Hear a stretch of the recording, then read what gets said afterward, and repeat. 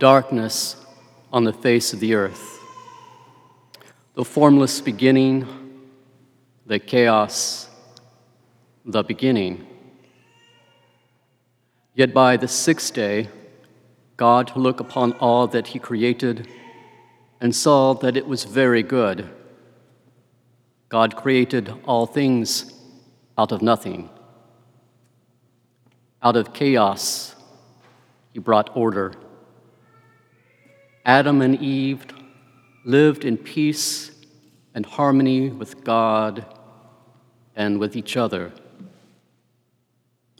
Then chaos returned with the sin of Adam.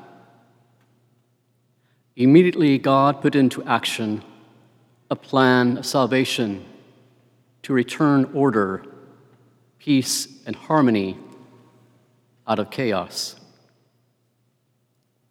The Old Testament reveals countless times when God sought to save man out of chaos.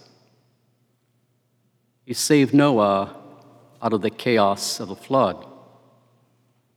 He saved Isaac out of the chaos of death when God stayed the hand of Abraham. He called his people Israel out of the chaos of Egypt. And the prophets foretold a time when chaos would ever be vanquished from mankind. Then the birth of Jesus broke into our chaotic history, and shortly after his birth, the powers of chaos, through the actions of King Herod, sought the death of the infant Jesus. Throughout his public ministry, with the breaking in of his kingdom, the powers of darkness and chaos railed against the light of the world, the Prince of Peace. On Good Friday, chaos and darkness, as in the beginning, covered the earth. Nature itself shook with a rebellious earthquake as its creator died upon his cross. Yet, the redemptive act of Christ's suffering, death, and resurrection has defeated chaos. Order has been restored. Christ has made all things new.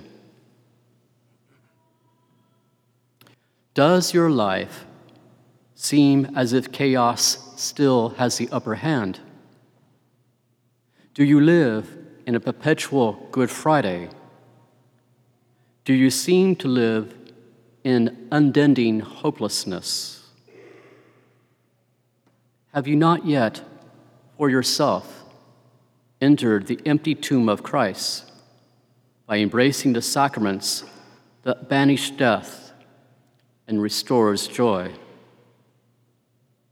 Then today is the day to share in the power to put to death the chaos that lives in each one of us. Let us begin now as we renew our baptismal vows.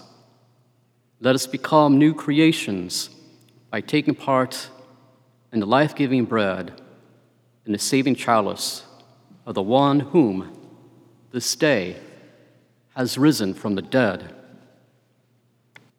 Amen.